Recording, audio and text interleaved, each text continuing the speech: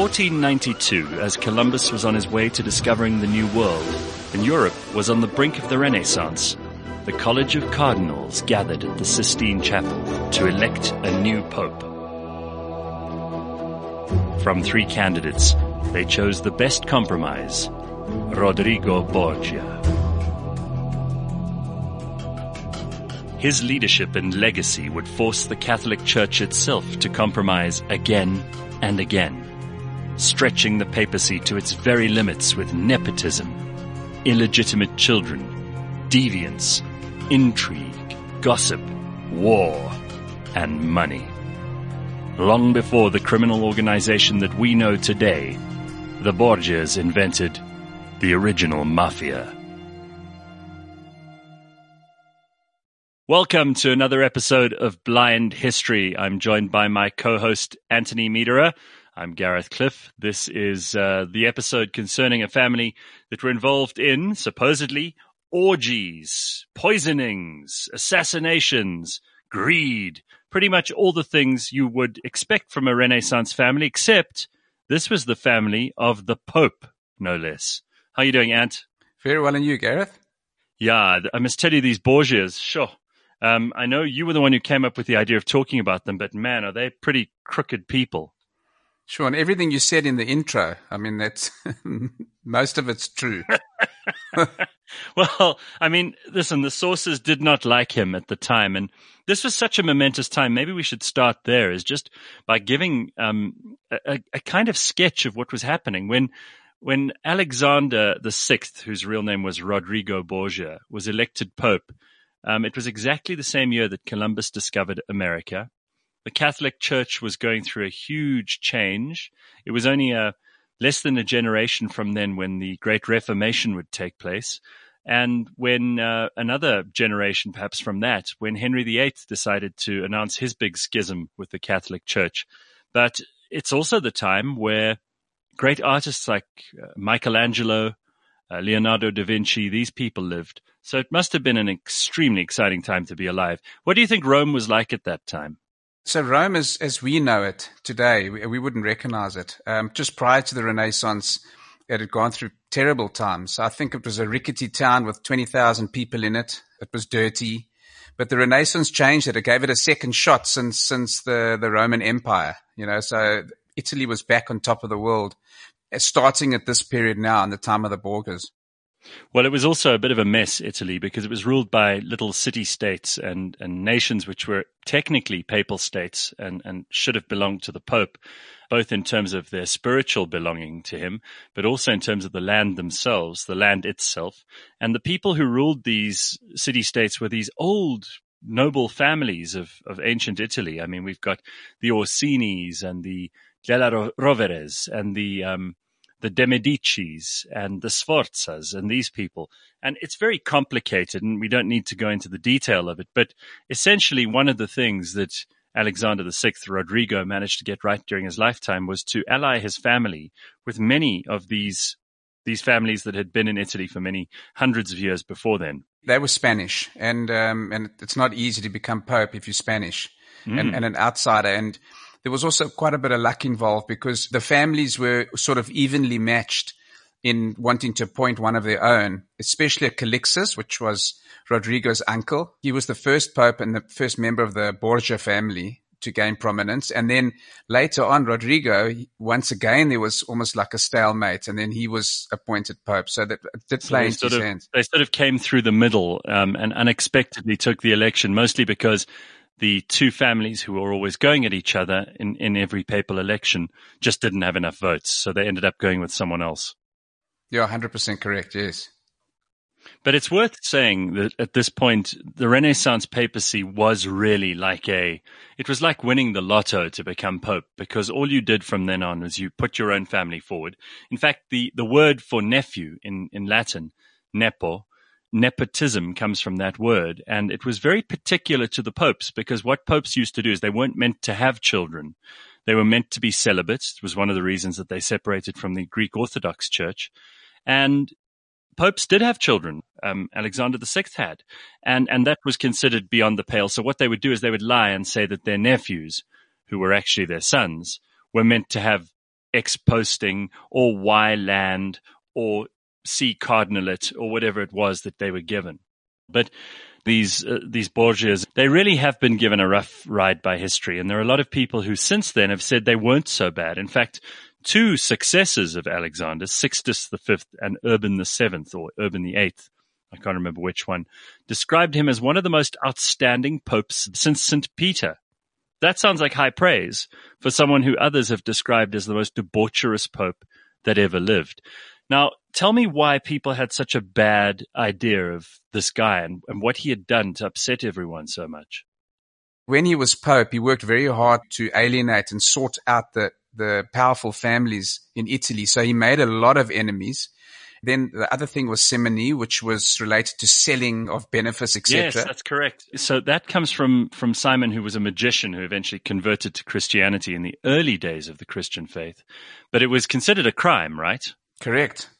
And then also the fact that he wasn't celibate. I mean, I can just mention a few popes that prior to him, Paul II died in 1471, and he died of a stroke while being sodomized by a page boy. So, I mean, Sixtus the Fourth, a pope, 100%. And then Sixtus the Fourth, elected in 1471, just after Paul was sodomized, 6 illegitimate children, including one with his sister. And he appointed 6 nephews. So that's nepotism. And then Innocent VII, elected in 1484, he had 8 illegitimate children. And then afterwards, Julius II, he was one of the most ferocious popes of the period. And he contracted syphilis from prostitutes. And then his feet were covered in sores, so no one could kiss his feet in any way. Oh, my God. And those are just some of the popes that existed around that time. So exactly. So then, the Borgias don't seem so bad when you do that. But for whatever reason, they've been portrayed. I mean, there's a Netflix TV series on it. There's so much been written about it. Now, this Pope, Alexander VI, is it true that there were orgies in the Vatican at the time he was Pope? Sure. I don't know if I can, obviously it's what I read, and it's, once again, we don't know. I mean, it depends on whose side you're on. I read a story about how there were women crawling around naked and picking up chestnuts with their mouths and their private parts. And men and women were then led to pleasure themselves at the sight of all of this in the Borgia apartments of the Vatican, as they are today. Those same apartments that were painted by Raphael and that are so beautiful that tourists walk through every single day. We imagine popes sitting in piety, praying in those rooms, but it could quite easily have been as debaucherous as described. Where there's smoke, there's fire. I mean, Rodrigo, it happened a few years before in Siena. He was reprimanded by the then Pope. So I think he enjoyed that part of life. I'm not an expert on it, but I wouldn't put it past Rodrigo. Listen, never a dull day. Now, the word Borgia has in Italian become a byword for libertinism and for nepotism, which obviously are related to this Pope in particular. You definitely can say with Rodrigo, one thing that he was never vindictive. He didn't do anything out of spite. You look at his career, and you couldn't fault him on his religious side. He was very, very committed on that side. And also he was a great administrator. He spent 36 years with 4 popes as vice chancellor. So, I mean, probably the most experienced operator. And a lot of those popes were not great. And he really was running the show for the Catholic Church during that time. So he was very, very well organized. Well, he made some interesting decisions while he was Pope, Alexander VI. He decided to basically cut South America in two. Everything east of a certain line was given to Portugal. Everything west of a certain line was given to Spain. And we still sit with that today. His decision in the Vatican at that time meant that Brazil is still Portuguese speaking and that the rest of South America essentially speaks Spanish. And it's because of that Pope. Actually a great time to be alive, I suppose, finding the new world and also being so instrumental because he had a very, very good relationship with Isabella and Ferdinand, who'd basically set Columbus on his way.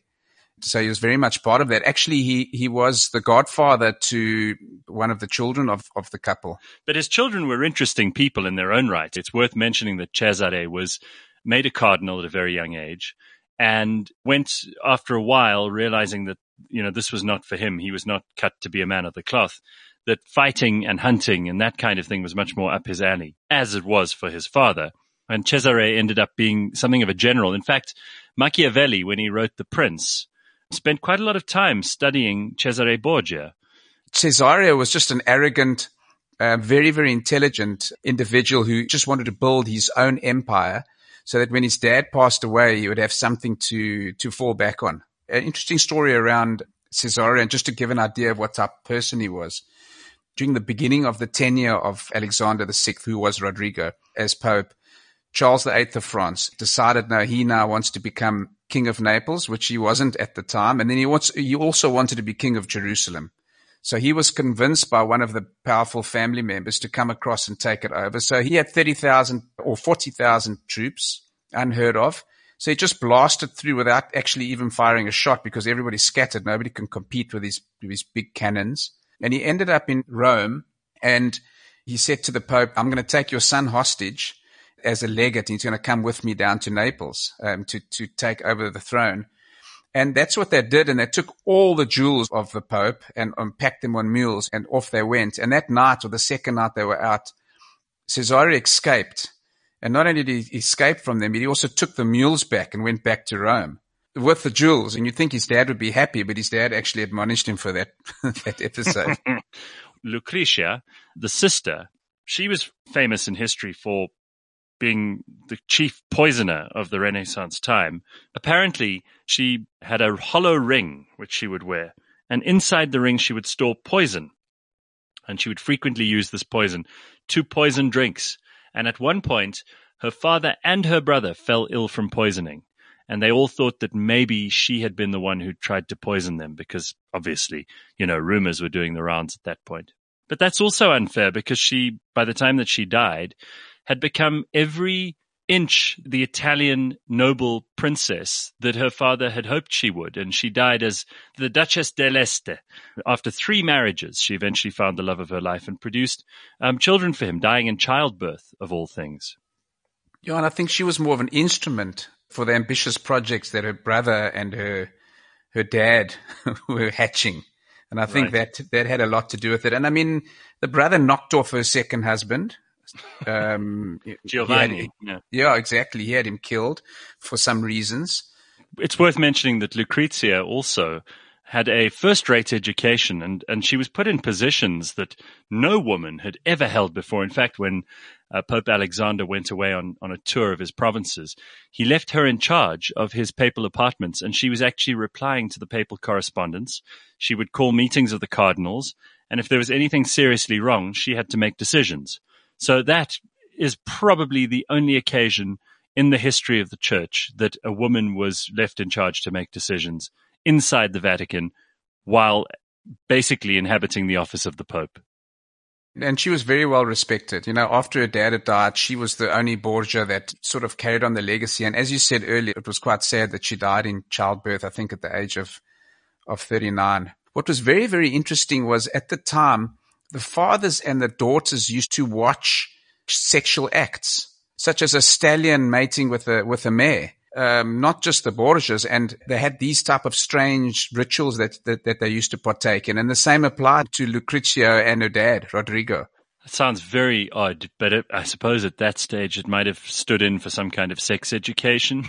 Just trying to imagine what purpose it had. But yes, they were accused of incest. In fact, it was one of Lucrezia Borgia's husbands whom she was trying to get a divorce from. And they, of course, said to him, look, we're going to tell people that you didn't consummate the marriage in order to get the divorce. That would have impacted on his masculinity very badly. I mean, which man wants to have everyone know that he couldn't consummate his marriage? So he came up with this theory that she actually wanted to sleep with her father and that they were an incestuous couple. It's interesting, the Della Rovere family, who we've spoken about, and Julius II, who became Pope much later on, spread a rumor that the Borgias were actually Jews. Jews, of course, at the time were persecuted horrifically. And there was a black legend that was started by Julius II. And he basically spread this rumor that, these people were secretly Jews, and that was why he had allowed some 9,000 impoverished Iberian Jews into the Papal States and had accepted the immigration of Jews from Portugal in late 1497. and Provence in France in 1498. So these ugly rumors had a way of spreading faster than wildfire. And I think that's really what made up the bad reputation for the Borgias. There were a lot of people that hated them. I think the biggest thing was Spain at the time. What it wasn't actually called Spain. Spain also had a few states in it, and Aragon particularly. It was painted with a tar brush. And then they, just being Spanish, the Borgias were just painted with that brush as well. So that was one of the issues. And then second of all, they were outsiders. So they weren't part of as you mentioned, all the different families. So any chance to spread bad rumors and smut, etc., that's what they did. And I think thirdly, which was important, is they were not successful enough. It sounds strange to say that because they reached the top of the world in the Catholic Church, but they came in and there was no legacy after that. So the minute Rodrigo died, his son was thrown into jail. And so that was the end of their dynasty, whereas a lot of the other popes and a lot of the other families took a long time to build themselves up. Well, it's worth saying this, and I'm going to quote from de Maistre in his work Du Pape, which was about the papacy. He said, the alleged misdeeds of Alexander are similar in nature to those of all the other Renaissance princes, and the one exception was probably that he was the Pope. But he wrote the following about him. He said, "The latter are forgiven nothing, because everything is expected from them, whereas the vices lightly passed over in a Louis XIV become most offensive and scandalous in an Alexander VI." So even just a few years after that, they'd started to realize that it wasn't worth persecuting this pope unfairly when, as you've pointed out, so many other popes were much more badly behaved, if not as badly behaved, and that most of the princes of Europe at that stage were doing all of those things. Sadly, I suppose, it just makes for such a good story. And maybe with the other popes, their children or illegitimate children, whatever it might be, weren't so aggressive or so made such a big noise in Italy as Cesario did. Yeah, very, very interesting family. Obviously, they married into the Italian noble family. Some of them continue to this day to be descendants of the Borgias, but largely an unsuccessful dynasty, as pointed out at the beginning too. What started off with Alphonse, who became Calixtus, and ended with Pope Alexander VI, was probably one of the shortest dynasties in papal history. Blind History is brought to you by Taylor Blinds and Shutters. All the episodes are available on the cliffcentral.com website and app, as well as Apple Podcasts, Google Podcasts, Spotify, or wherever you get your podcasts.